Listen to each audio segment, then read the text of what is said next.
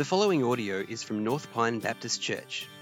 We trust that this recording will help you learn more about God and His message for the world. For more information and to connect with us, visit npbc.org.au.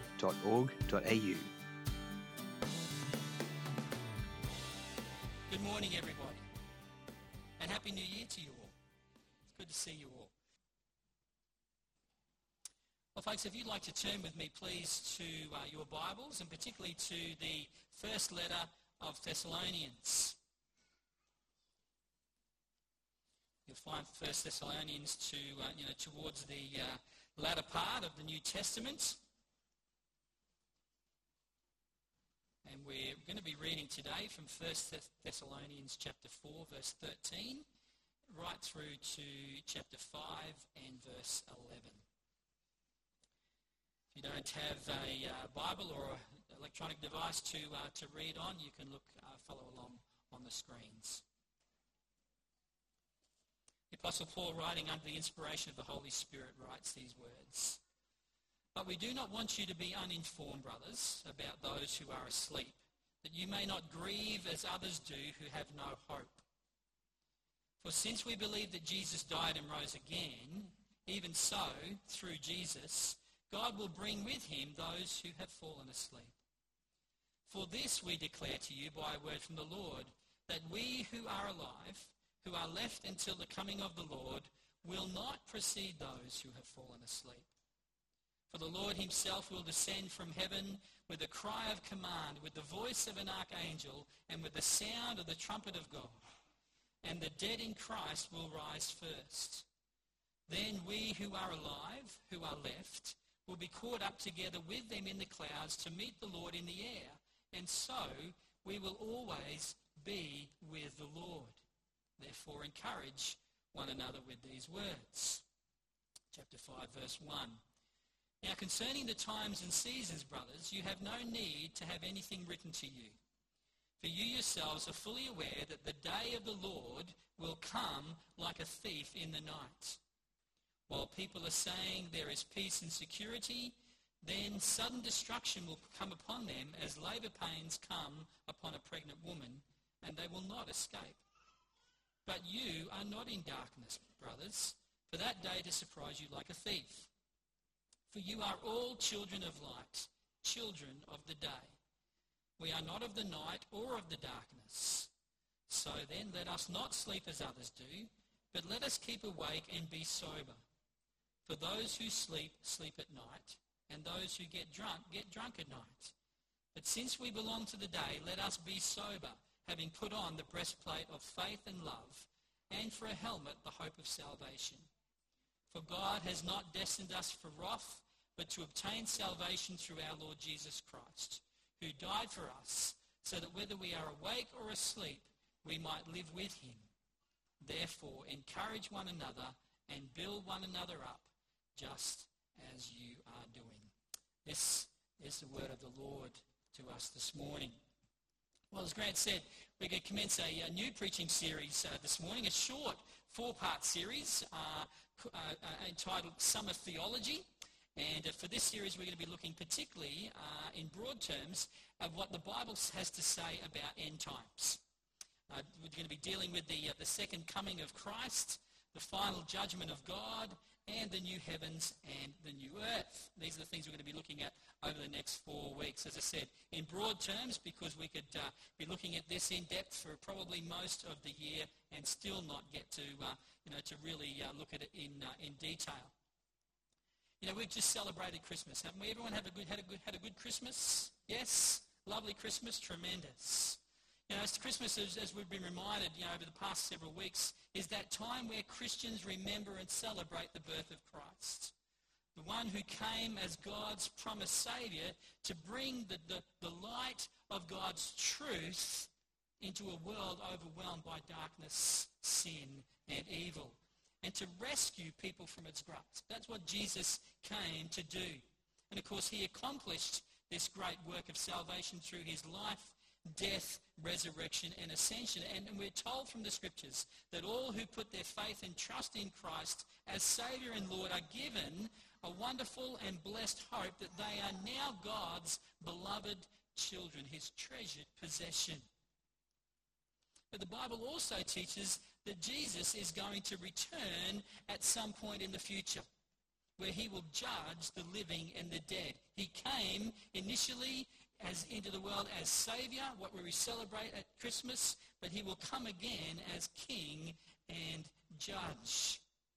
And at that point he will indeed judge all the living and the dead.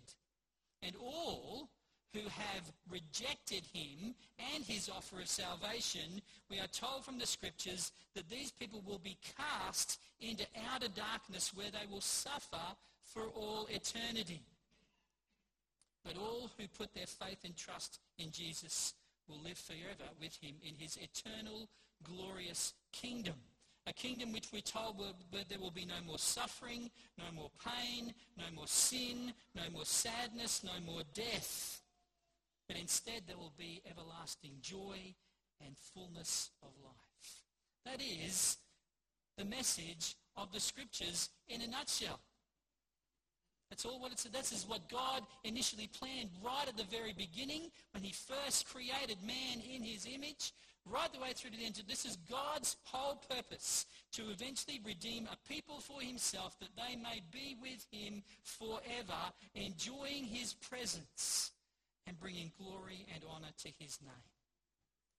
It's this future return of Christ that Christians are now waiting for, and which throughout church history much discussion and debate has raged about the various aspects surrounding it. Of course, a lot of that debate rages around what's referred to as the millennium, the millennial reign of Christ, which is spoken about in Revelation chapter 20. And mostly this debate centers around, the relationship of Christ's return to his millennial reign, which is spoken about in that passage. The debate rages around, the sequence of events and how they fit together, the revealing of what's referred to as the Antichrist, the Great Tribulation that the Bible speaks about, and also around the destiny of the nation of Israel. There are lots of things that are all involved in this particular return, but the thing we're going to sort of really focus on today, though, and what we're going to focus on over the next few weeks, is not the stuff that people debate about. Okay, because we can get ourselves all tied up in a lot of knots about the things which people, have different ideas about. But what we're going to focus on especially is what the Bible is very clear about in its teaching about the return of Jesus Christ. So that's what we're going to be focusing on today. So if you came hoping that we're going to be dealing with things like the amillennial and premillennial and postmillennial and that sort of stuff, and about how it all sort of fits together in this nice little neat package, you might go away a bit disappointed today. Right? But what we are going to be looking about is the sure and certain hope that we have in Jesus Christ, and the things which the Bible is very, very clear about regarding his second coming. Over the next few weeks then, what we're going to be doing after dealing today with Christ's second coming, next week, Pastor Isaac will be looking at the final judgment. The week after that, we will be looking at the glory of heaven. And finally, the last in the series will be the trustworthiness of God's word and his promises relating to these future events. So that's kind of like a bit of a nutshell of where we're going over the next few weeks, so that you've got a bit of an idea. Now, one thing we need to be very, very sure about is this, that the Bible is crystal clear on the fact that one day in the future, Jesus Christ is going to come again. He's going to return to the earth, as I said, as King and Judge. The Bible is very explicit about that fact. In fact, Jesus himself spoke about his return. One of the passages that we find that is in Matthew 24, verses 29 to 31. Just let me read these few verses to you. Jesus' words to his disciples, the teaching that he gave them before his death.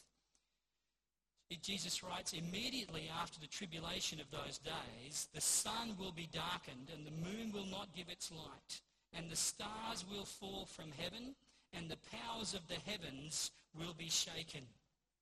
Then will appear in heaven the sign of the Son of Man, and then all the tribes of the earth will mourn, and they will see the Son of Man coming on the clouds of heaven with power and great glory. And he will send out his angels with a loud trumpet call, and they will gather his elect from the four winds, from one end of heaven to the other." Jesus made it very, very clear to his disciples that he was going to come and that this would be a cosmic event that everyone would be very much aware of, that everyone would see. Again, in Matthew 26, Jesus repeats a part of those words where he's before Caiaphas, the high priest, at his trial before he's crucified, and he says to the high priest, "But I tell you, from now on you will see the Son of Man seated at the right hand of power and coming on the clouds of heaven." Jesus was very clear that he was going to come again, this time in a powerful and glorious and mighty display where he would set everything right, where he would put every injustice right in our world. Speaking to his disciples in John's Gospel, chapter 14, he assures them, he comforts them when he says that he's going away. He says these words, "And if I go and prepare a place for you, I will come again and will take you to myself, that where I am, you also may be." Jesus is assuring his disciples that even though he's going away, speaking of his death, his resurrection and his ascension, he assures them that he will come one day and they will be with him forever. In Revelation chapter 22, right at the end of the Bible, Jesus' words are given to us again where he says, "Behold, I am coming soon, bringing my recompense with me, to repay everyone for what he has done. For I am the Alpha and the Omega, the first and the last, the beginning and the end." Jesus was very clear himself about the fact that he was coming again. In the New Testament, we also have the testimony of angels. There at Jesus' ascension in Acts chapter 1 and verse 11, the angels say these words to the disciples, "Men of Galilee, why do you stand here looking into heaven? This Jesus who was taken up from you into heaven will come in the same way as you saw him go into heaven." Again, the New Testament writers look at Hebrews chapter 9 and verse 28, where it says, "So Christ, having been offered once to bear the sins of many, will appear a second time, not to deal with sin, but to save those who are eagerly waiting for him."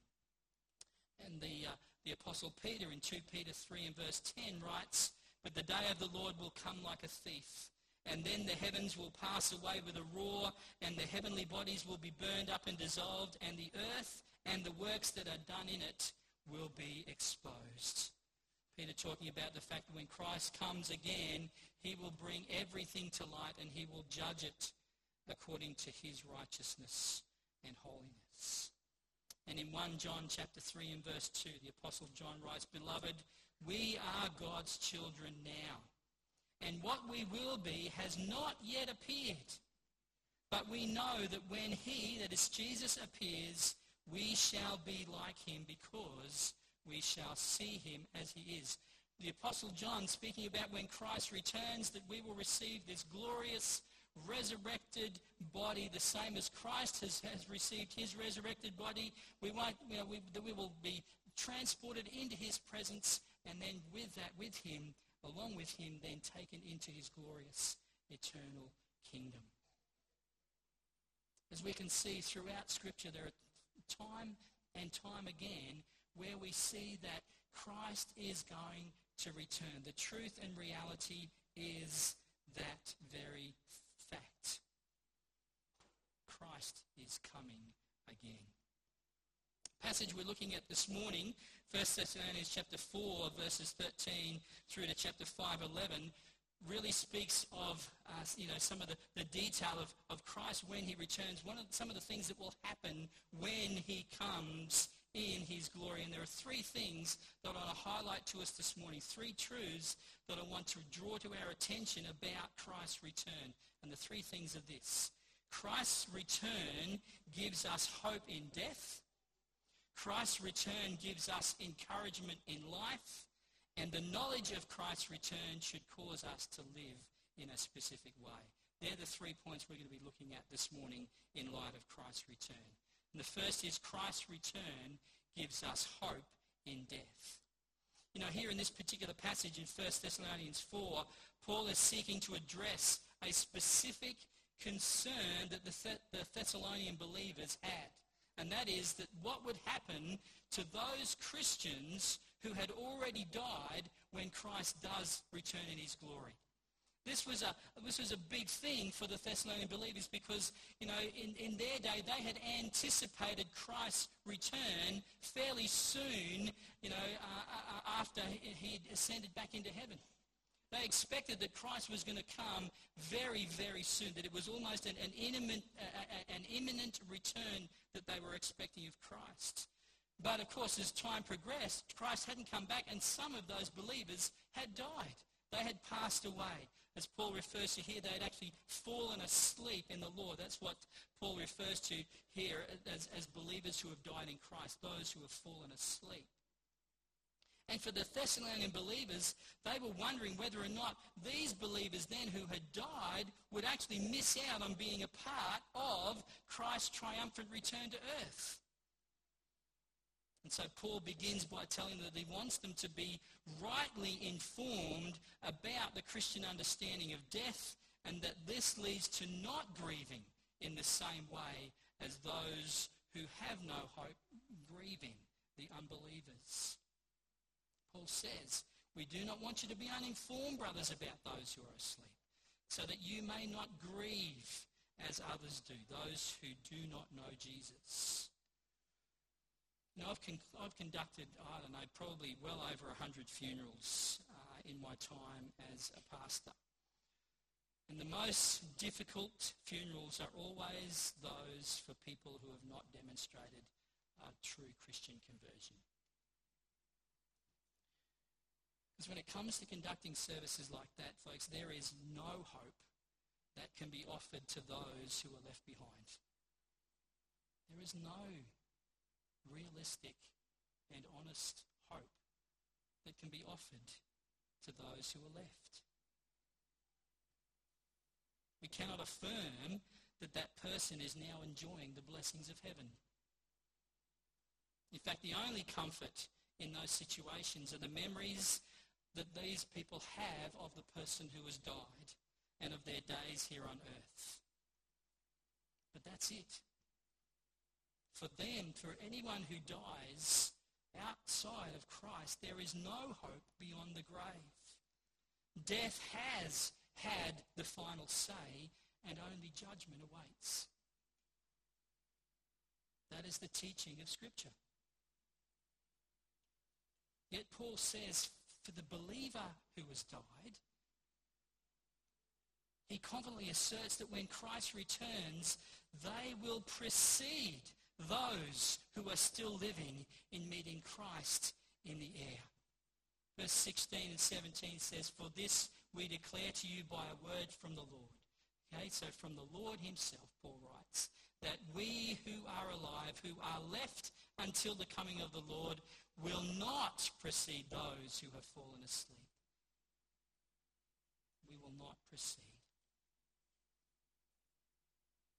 The image here that Paul's speaking about is of a king, an important government official, if you like, who would come to visit a town. This is a kind of the first century kind of understanding of people in Paul's, in what Paul is writing to here. This is what often happened when a king would come and visit a town. When they would come and visit a city, what would happen is that the elders or the important people of that city would go out to meet that king or that important official and escort them into town. And there would be a wonderful procession or parade, if you like, into the city where there would be lots of celebrating and lots of joy and lots of people cheering as the king and his entourage entered into the town.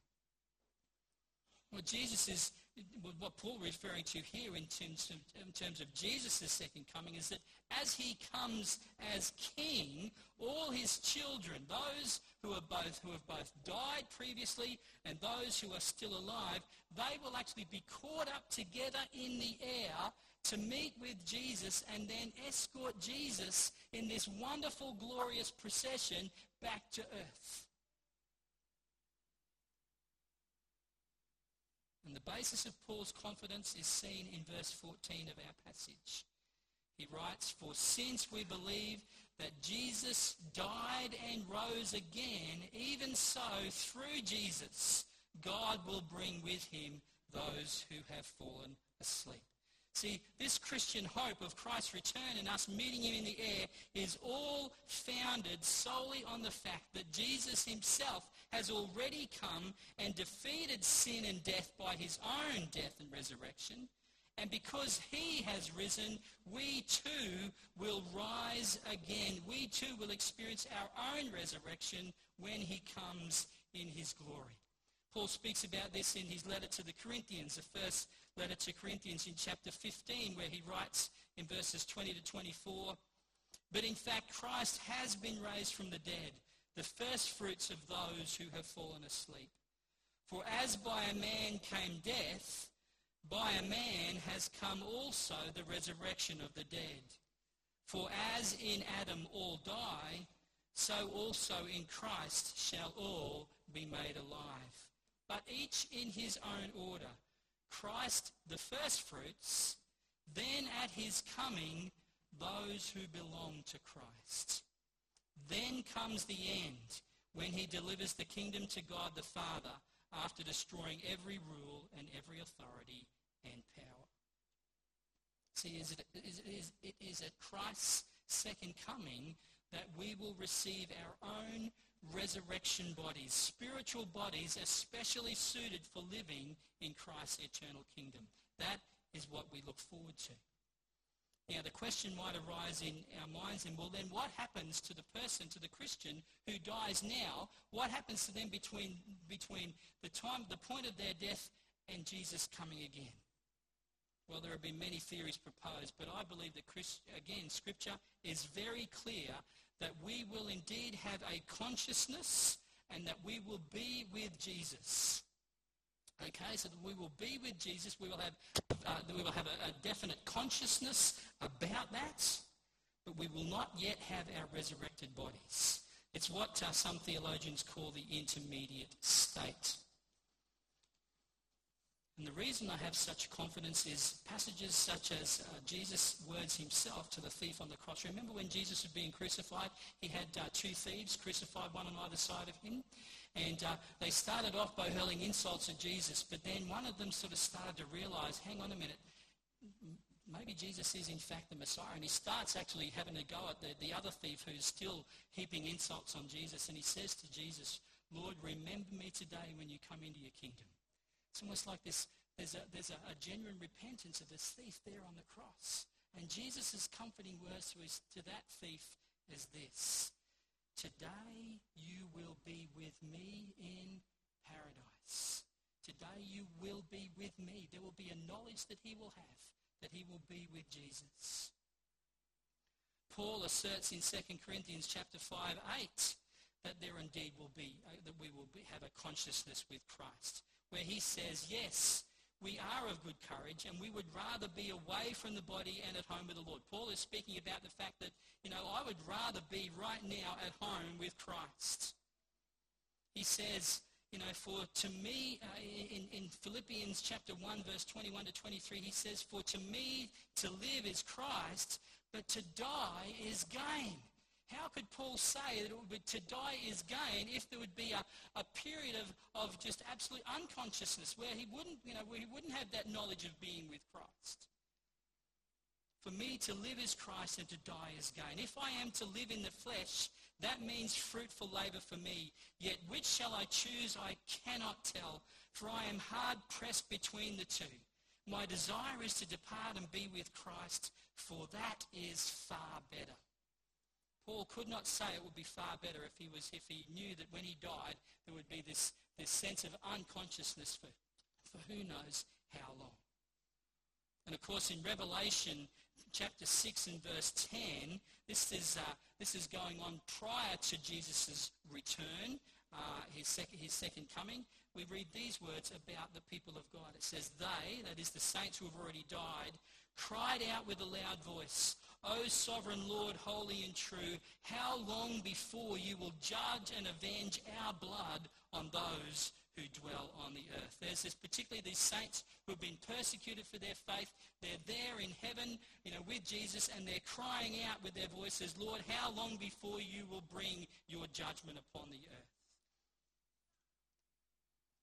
Scripture is very, very clear that we will have indeed a consciousness of being with Christ when we die. Folks, the Christian's blessed hope is that when our earthly life ends in death, we will be with Jesus in glory, and with him await that tremendous day where we will escort him back to earth in his triumphant and glorious second coming to rule and reign with him forever. No wonder Paul says that we are to encourage each other with these words. Hey? You don't look too excited. One thing quickly before I move on. I know there are many who are sitting here today who have already lost loved ones in the Lord. And that still has a deep impact on you and your life, in your heart. The encouraging thing that we can take away from this is that Paul says, I want you to encourage one another with these words. And the way that the encouragement there that I see is that Paul is specifically speaking to the Thessalonian believers who have in mind those loved ones who have already departed, who have already left this earth and have gone to be with Christ. And he's saying, I want to encourage you because there's going to come a day where you will see them again, where you will join with them, with Jesus in the air. And together with them, those loved ones who have already departed to be with Christ, you will come with them, you will join with them in this glorious, triumphant procession of Christ back to earth. Amen. Amen.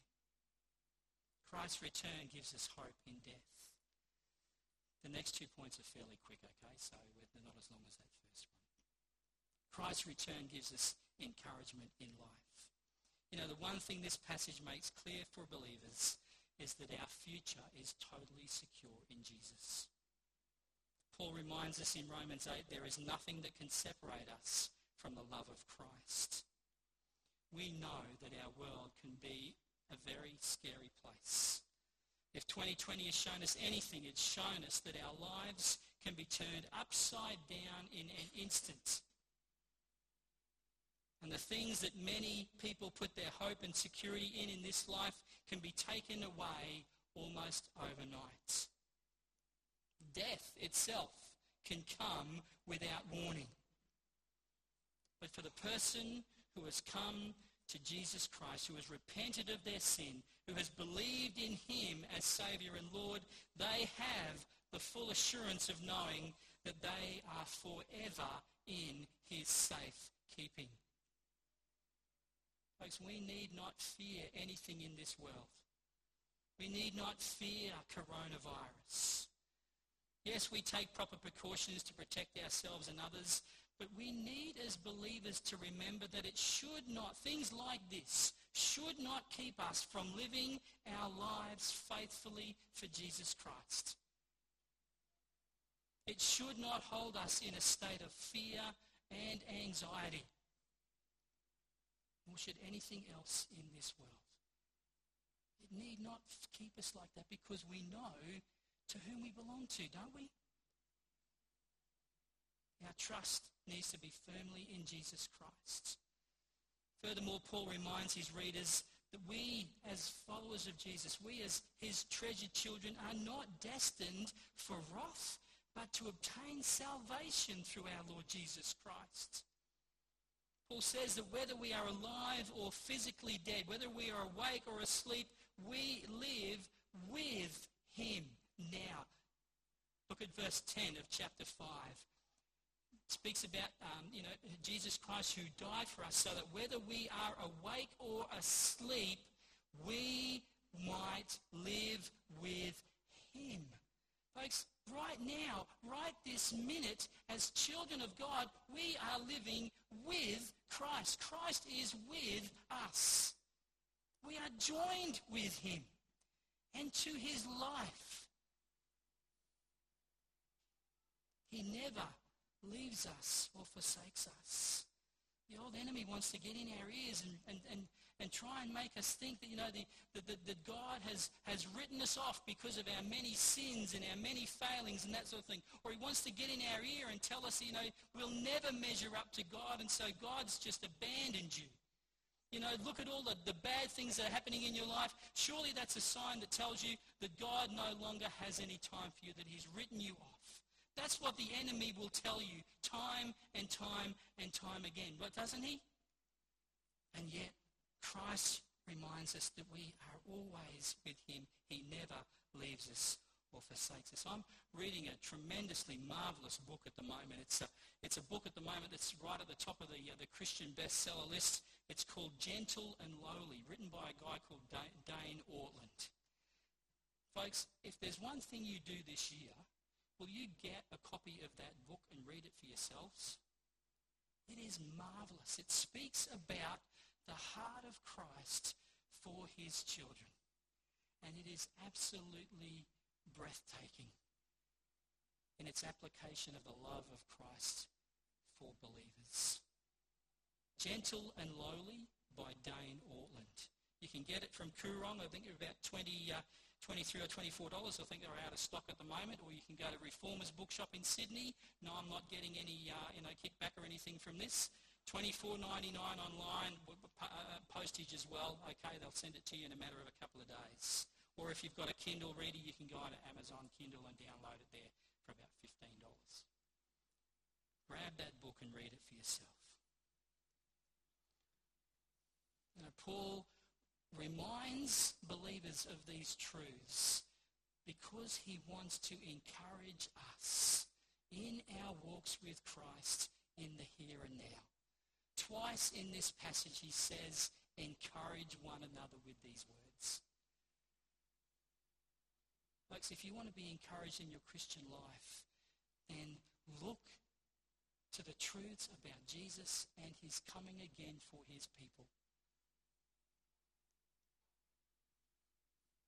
Finally, the knowledge of Christ's return should cause us to live in a specific way. See, when Christ returns, we're told here in this passage, it will occur unexpectedly. Paul says it will come like a thief in the night. And over the years, there have been many attempts to try to discern when Christ will come. And dates have been, put down and recorded right the way through human history about when Christ will return.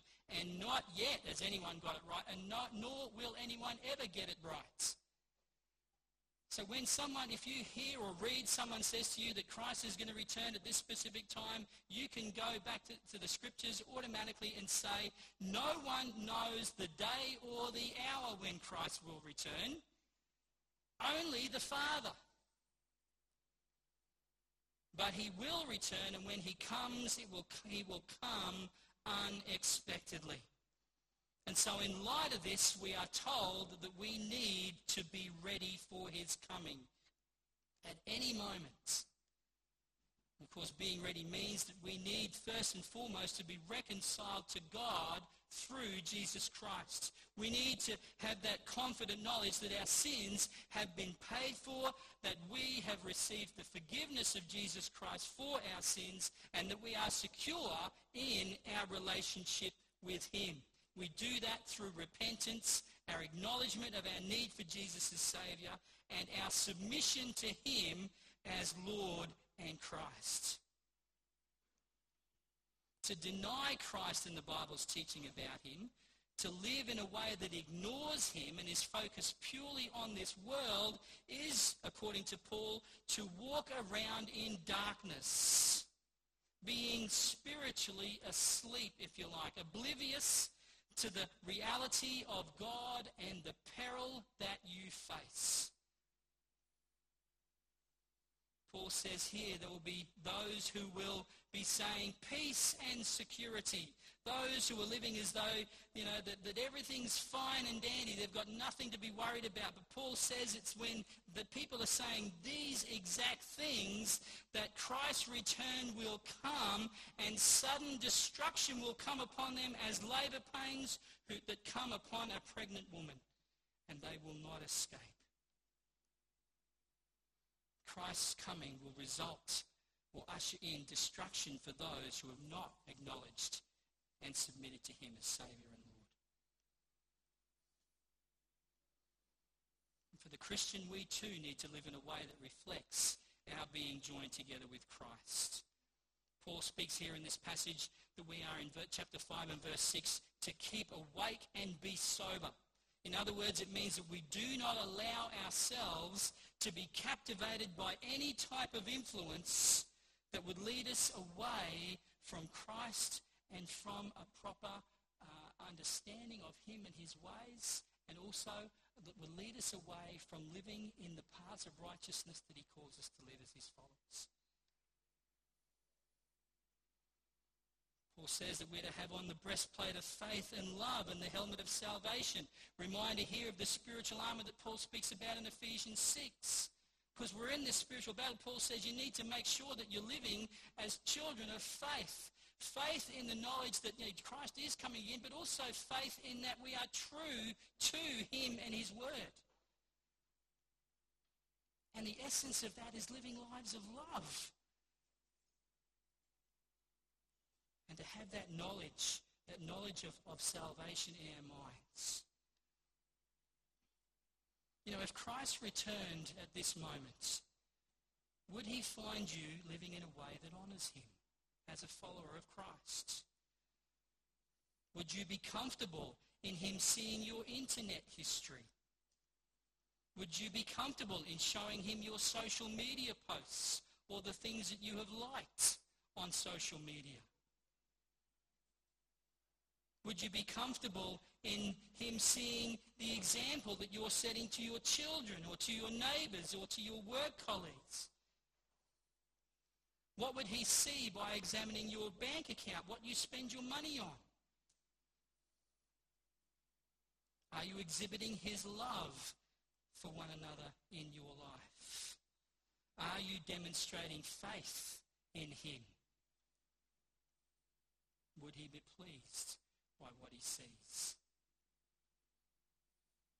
Of course, it's not what we do that earns salvation, that earns us brownie points with God and results in him granting us favour. Yeah, that's not the case at all.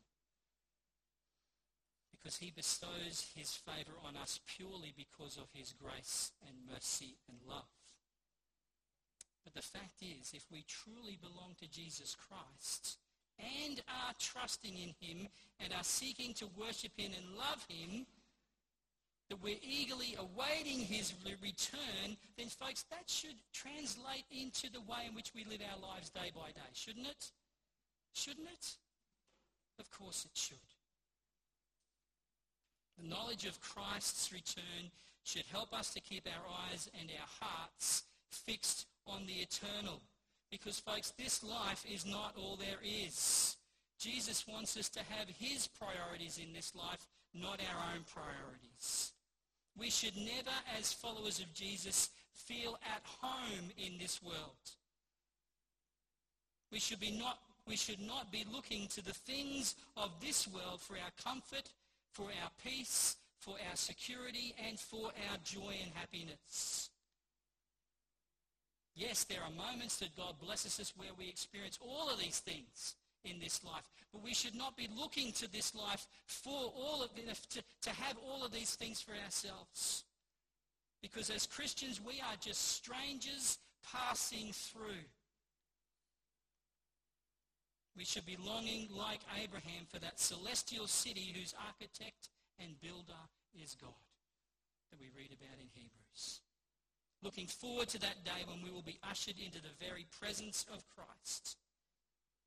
But in the meantime, living lives that honour him, that point others to his loving kindness, and of telling others of their need to be reconciled to Christ. That's what we're meant to be about, folks, as his people. The Bible closes with these words of Jesus. He says, surely, for certain, I am coming soon. To which the people of God should respond, Amen. Come, Lord Jesus. Let's pray. Father God, we want to thank you for the wonderful hope that we have in Christ of knowing that one day we will be with him forever and ever. We look forward to that day. In the meantime, Lord, we pray that as we live our lives here on this earth, that you would help us to live in a way that pleases you, which honours you, which brings glory to you, which exalts you in the eyes of others. That we would indeed be your witnesses to all the surrounding areas that we go of your truth, of your reality, of the salvation that is found only in Jesus, and of the glorious hope that they can too have when Jesus will come again. Father, help us to be diligent in this, we pray. Thanks for listening to this audio from North Pine Baptist Church. For more information and to connect with us, visit npbc.org.au.